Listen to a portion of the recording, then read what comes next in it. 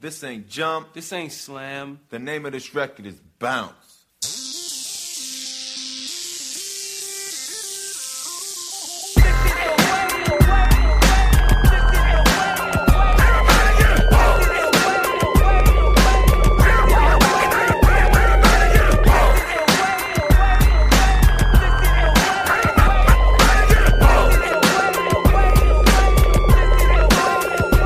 Alright, what's up, everybody?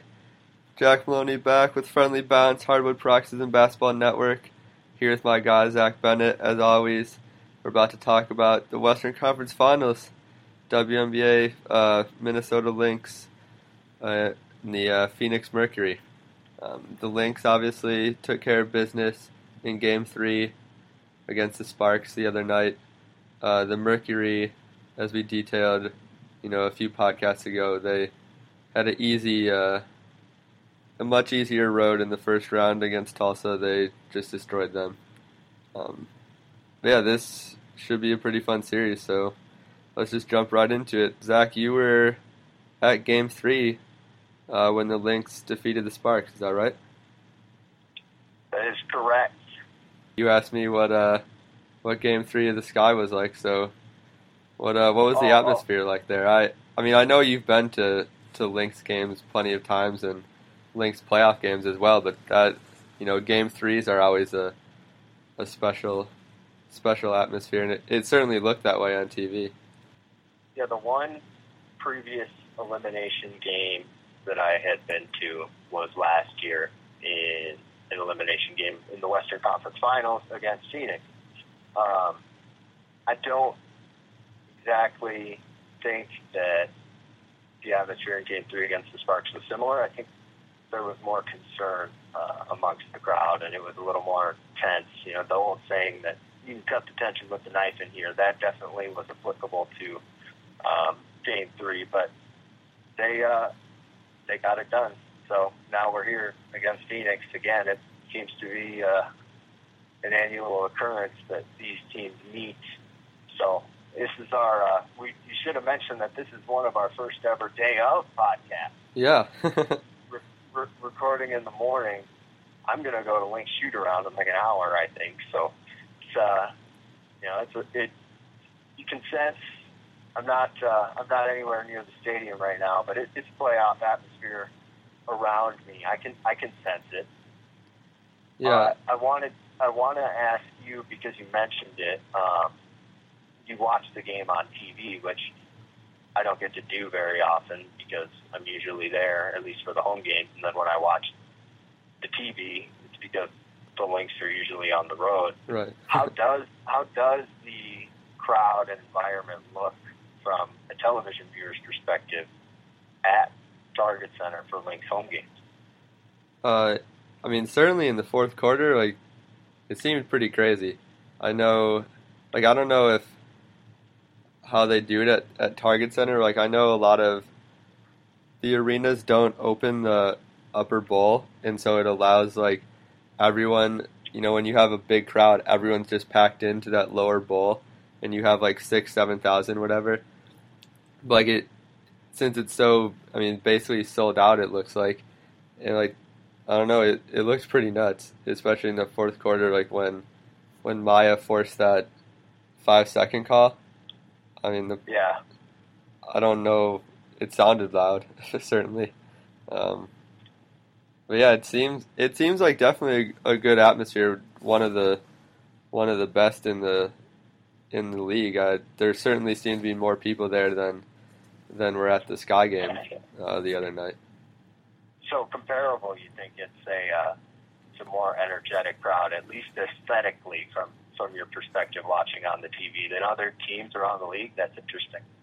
Yeah, there were certain, the Sky have a lot of circumstances that kind of make it difficult for people to get to their arena,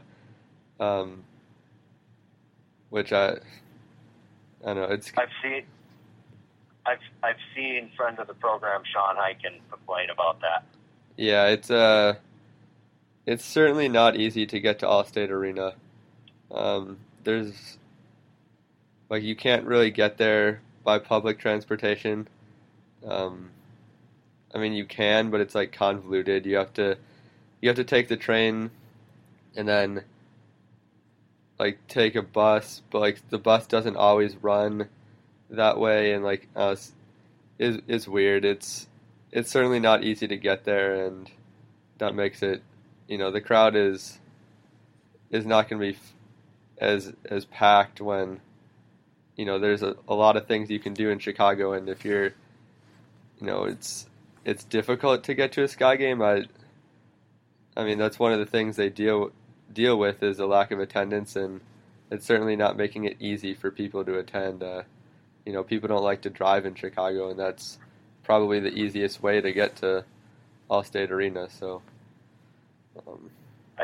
I did hear on the other side of that argument that it is closer to the airport and pretty easy to get to from the airport. So if I ever had to go there and cover the Sky game, I would prefer where it is right now. But I think we should save that discussion for another day.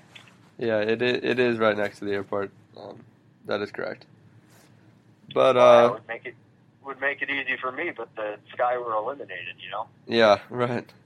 No, but yeah, the Lynx atmosphere certainly seems, pretty great. I think Phoenix is the same way, in that, especially you have these teams, like you said, they seem to meet every year in the playoffs. Like, they're always in the playoffs, and when teams are constantly in the playoffs, it doesn't matter what the sport is. Like, people are going to start showing up when teams are winning like crazy, and both of these teams do. So, that's definitely a big factor into attendance, and also, the atmosphere that's created when people do show up is you're expecting winning teams, and you get it on a consistent basis. It's going to make for a good product and a good crowd. Yeah, the other Minnesota sports organizations in town, the Vikings and the Twins, have bought tickets in the last couple games and given them away. Tyus Jones did a week ago. I mean, they do a good job of promoting ways to get to the game for less than retail price, we'll say. But yeah, it's the third time. I was telling you before the show, it's the third time in the last 4 years, which is the last 4 consecutive years that these teams have met in the Western Conference Finals. But today is different in that Phoenix doesn't have Diana Taurasi. Yeah, that's a big difference. I imagine it's a confident. I imagine it's a confidence booster, especially when the Lynx, for how injured and inconsistent they've been all season, are starting game 1 of the Western Conference Finals. Simone Augustus, Lindsay Whalen, Maya Moore, Sylvia Fowles, and Rebecca Bronson. So it's like, well, granted they haven't really done that much all season. I think it's like 36 or something minutes, or at least it was at some point before during the last series. Mm-hmm. It's like 36 minutes they played together this season. But now it's the Western Conference Finals, and they're healthy and they're all ready to go. So I feel like for the Lynx, the hard part is done. Now it just comes down to a 3-game series, which I agree with you. I think it should be a 5, but whatever. Yeah, that's. I mean, like we said the other day, we both didn't really realize that it was only 3 still. No, we're learning. We're learning though. But yeah, no Diana Taurasi, obviously. I mean, it hasn't really impacted the Mercury in the sense that they're still the second best in the Western Conference, but I think this is when it's really the full impact is going to be felt, in this series. She's been one of the best women's basketball players of all time, and all of a sudden she's not on your team when you have to deal with, especially, as a guard, and the Lynx have a lot of talent at the guard position in Maya Moore and Whalen, and Augustus is kind of a combo guard forward like Taurasi. So that's definitely the impact is going to be felt. It's not going to be the same for Phoenix this time around. I kind of mentioned this before we jumped on air, and I'm really struggling trying to figure out what's going to happen in this series. I think it's going to be tremendous. Fouls and Griner completely had her way with Tulsa, and that's not going to be the case against Fouls. Yeah, that is the matchup I'm most looking forward to. I called it earlier this season a clash of the Titans. And frankly, I don't think Sylvia Fowles has played her best basketball at all in this series. And yeah, I have no thought out or well thought out actually reason for why that is.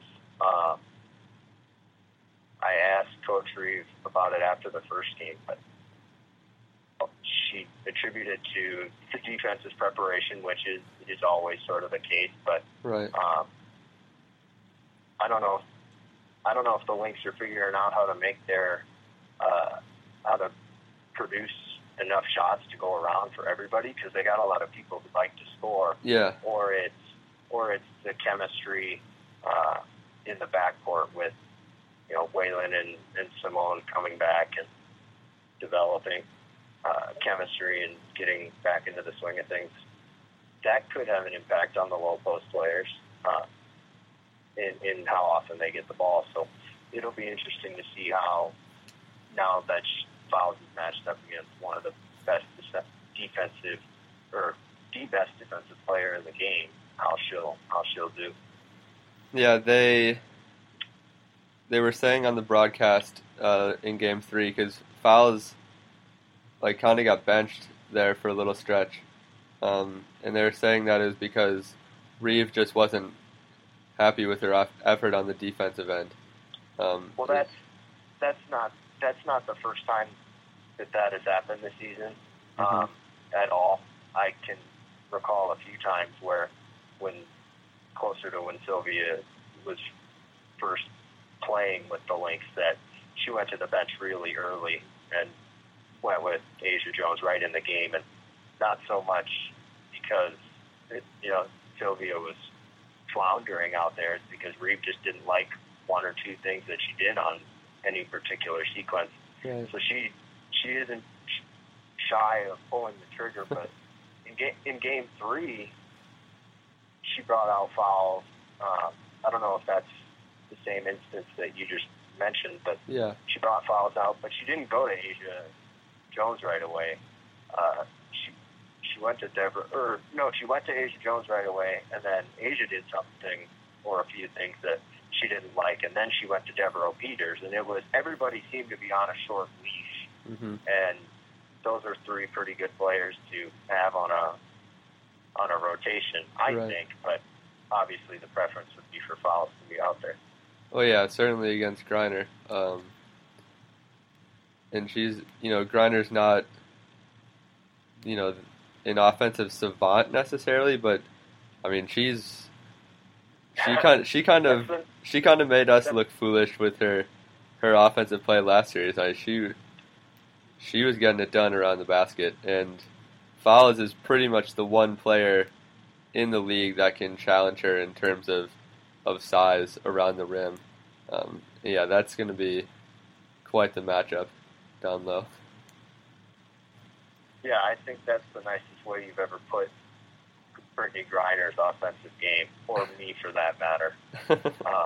I think those are the kindest terms you've ever said it in. But, yeah, she's not an offensive juggernaut.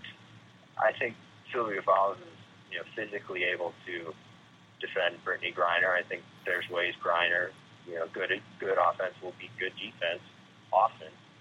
Right. So I think there's ways that Griner can score and be successful. But I think what's intriguing to me is because Brittany Griner is so good defensively and she can probably match up one-on-one with Sylvia Fowles, that's going to be a little different, I think, compared to what happened with LA, because LA needed to double team her and bring defensive looks to defend her when Griner can defend one-on-one. So what does that open up for Lynx teammates, if anything? that's sort of an interesting development I'll be watching on today and throughout the series, however long it lasts. Yeah, and it's the same way on the other end. And Griner dominated offensively against Tulsa. Anytime she got a one-on-one matchup, so much that they often, had to bring a double team, which just makes everything so much easier for the Mercury. If Griner's getting double teamed and she can just pass that out over the top, and they got shooters spread out around the court, that's easy buckets. But fouls allows you to just go one-on-one straight up, and that's going to make Phoenix's offense, a lot tougher to operate. You're not going to get as many open looks when you don't have the over-rotation and over-helping. And you should watch for this if you haven't noticed it already. The Lynx will actually rotate the weak side guard below the basket for either to help on the defensive rebound or to double. But by the time that backside rebounder can get there, it's pretty close to when a post player is getting near the basket. But it's cool in the sense, or not cool, but I think it can be effective in that because of where this defender comes from, it's really hard for the person posting up to see the player come from there, because it's almost as if you're a player, how do I visualize? If you're a player with the ball and you're in the post and you're the low block and your back is faced towards the baseline, the defender is almost coming parallel to the baseline to steal it from behind. Yeah. It's something that Anna Cruz is noticeably good at it, and so I know that's how they're going to defend it. And Griner's probably used to it, so maybe they don't. I mean, they've met; they're so familiar with each other that it's become a rivalry series. It's probably the best rivalry in the WNBA, in my opinion. Yeah, I mean, what did you say? 4 of the last 5, or that the Lynx have faced them in the playoffs? Yeah, now it is with this series. That's 4 of the last 5. Yeah, I mean that's incredible. Like after the Sky Fever series, like people were asking Tamika Catchings if that was a rivalry because they had played, because they're like, well, is this a rivalry now? Like this is the second time you've met in the playoffs in a row. It's like, well, if you're going to start asking if 2 meetings in a row is a rivalry, this is 4 out of 5. I think that is confirmed a rivalry. Yeah, I mean, granted, it doesn't have the same geographical reasons to be a rivalry as Indiana and Chicago would. Right. That doesn't always equal a rivalry either. For instance, the Wolves and Bucks have no rivalry in the NBA, and they have the Packers and Vikings. Objectively, I think is a pretty cool rivalry in the NFL. I was actually born and went to high school in Phoenix, so having these two teams play is somewhat significant for me in that standpoint. So, yeah, it's sort of funny. There's the snowbirds tie, I guess you could say. There's people who go and live in Phoenix for the winter, so they have homes in 2 places. There's a lot of people you seem to run into around here have that going on. So whenever Phoenix and Minnesota play in any sport, it's a good time for me, especially. Word. That's Zach dropping some personal facts on the podcast. Yeah, I don't know why I went there, but that's where we ended up. So that's where we're at. What you've watched this Lynx team obviously more than I have. Sorry, I don't mean to put you on the spot like this, but like, what's the one thing that they've maybe struggled with this season or haven't been consistent with, that they really need to, maybe sort of like a key for them to advance past the Mercury? They've had some trouble with the Mercury in the regular season. Obviously, they haven't been completely healthy in all those matchups, but what do the Lynx, their main thing the Lynx need to do this series? Well, it's a pretty.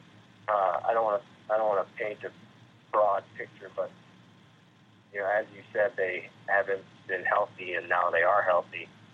And now that they are healthy, they haven't been. They've continued to perform inconsistently, whether it be for one quarter or for an entire game or for an entire couple games throughout various points of the season. But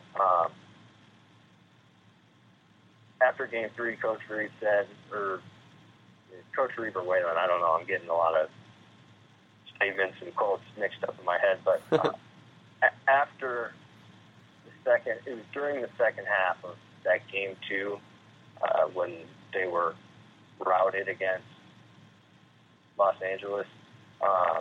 That second half, I think they played a little better. There was a sense of urgency. They had been down by so many points at that juncture that there was they needed to figure something out, or else they were going to go into Game 3 and be at liberty of having the same thing happen again. So I think after that game, something changed, because during the first quarter of Game 3, Rebecca Brunson opened the game with a layup, and then on the very next play, she stole the ball at the top of the key and scored on a breakaway layup. And I think that was, when you look back on it, sort of an indication how the Lynx defense played all game. I mean, they were aggressive. They came out ready to stop. They came out fully prepared, and it's probably the best I've seen them play all season at that end of the court. It took a little while for their offense to get going, and that's the part you're almost concerned about. But can they play defense consistently? Because I think if they can do that, they're capable of beating anybody in this league. They've shown it at times throughout the season, and they've shown it the best they've shown it recently. But can they do that now when it matters the most? We'll have to see. Right. Yeah, I mean, they were the number 2 defense all season long. That's even when they weren't healthy, they were still cobbling together a pretty legit defense. And I mean, Phoenix isn't too shabby on that end either with Griner, but yeah, I think defense wins championships. The Friendly Bounce knows that. Shout out Coach Reeve. Coach Reeve's a fan. She knows. She'll be the first to tell you. She doesn't talk on game days, or I would ask her. Not until later, anyway. She doesn't talk on morning shoot-around. Word. All right. You got any final thoughts about this series? I can go on and on, but I think I'm going to go with Minnesota. I'm going to pick the Lynx. Yeah, but are you going to say they're going to sweep? No. You say Game 3? Yeah, I think Phoenix gets a win at home. But yeah, I think this is going to be a great series. These have been the 2 best Western Conference teams all year. This is only right that they meet in the Western Conference Finals again. But yeah, I'm going to go with the Lynx. Well, let me keep one up in here, so I avoid the part where I have to predict a winner. The winner of this series, with the exception of 2012, has gone on to win the WNBA Finals. So every time these teams have met in the Western Conference Finals, which is this is the 4th time. So yeah, you do the math. Do you think it will be the same in this series, and that the winner of this series will ultimately win the final? Yeah, I don't know. I would lean toward yes, but I don't know. It would be contingent on the Eastern Conference foe, would it not? Yeah, definitely. I think. Yeah, the Liberty are. I mean, I did pick the Fever, but I don't know. The Liberty looked dominant last night. I don't know. It's gonna be a great finals regardless. I don't know that I would necessarily pick the winner of this series right now, but I mean, they certainly have a good chance. Both of these, I mean, whoever wins is gonna Lynx or Mercury. Like they're both super talented. That's not really an answer, but I guess I don't know. Here's the kicker: when the winner of the Phoenix Minnesota series did not win the finals that season, it was Indiana who won the finals in 2012. So there's your tie.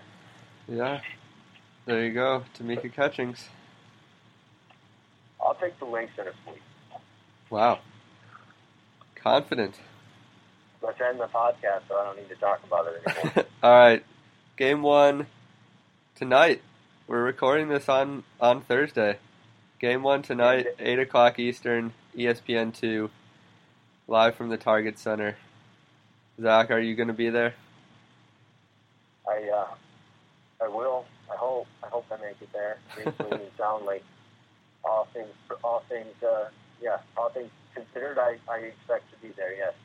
All right, there you have it. Zach will be in the house for Game 1 of the Western Conference Finals.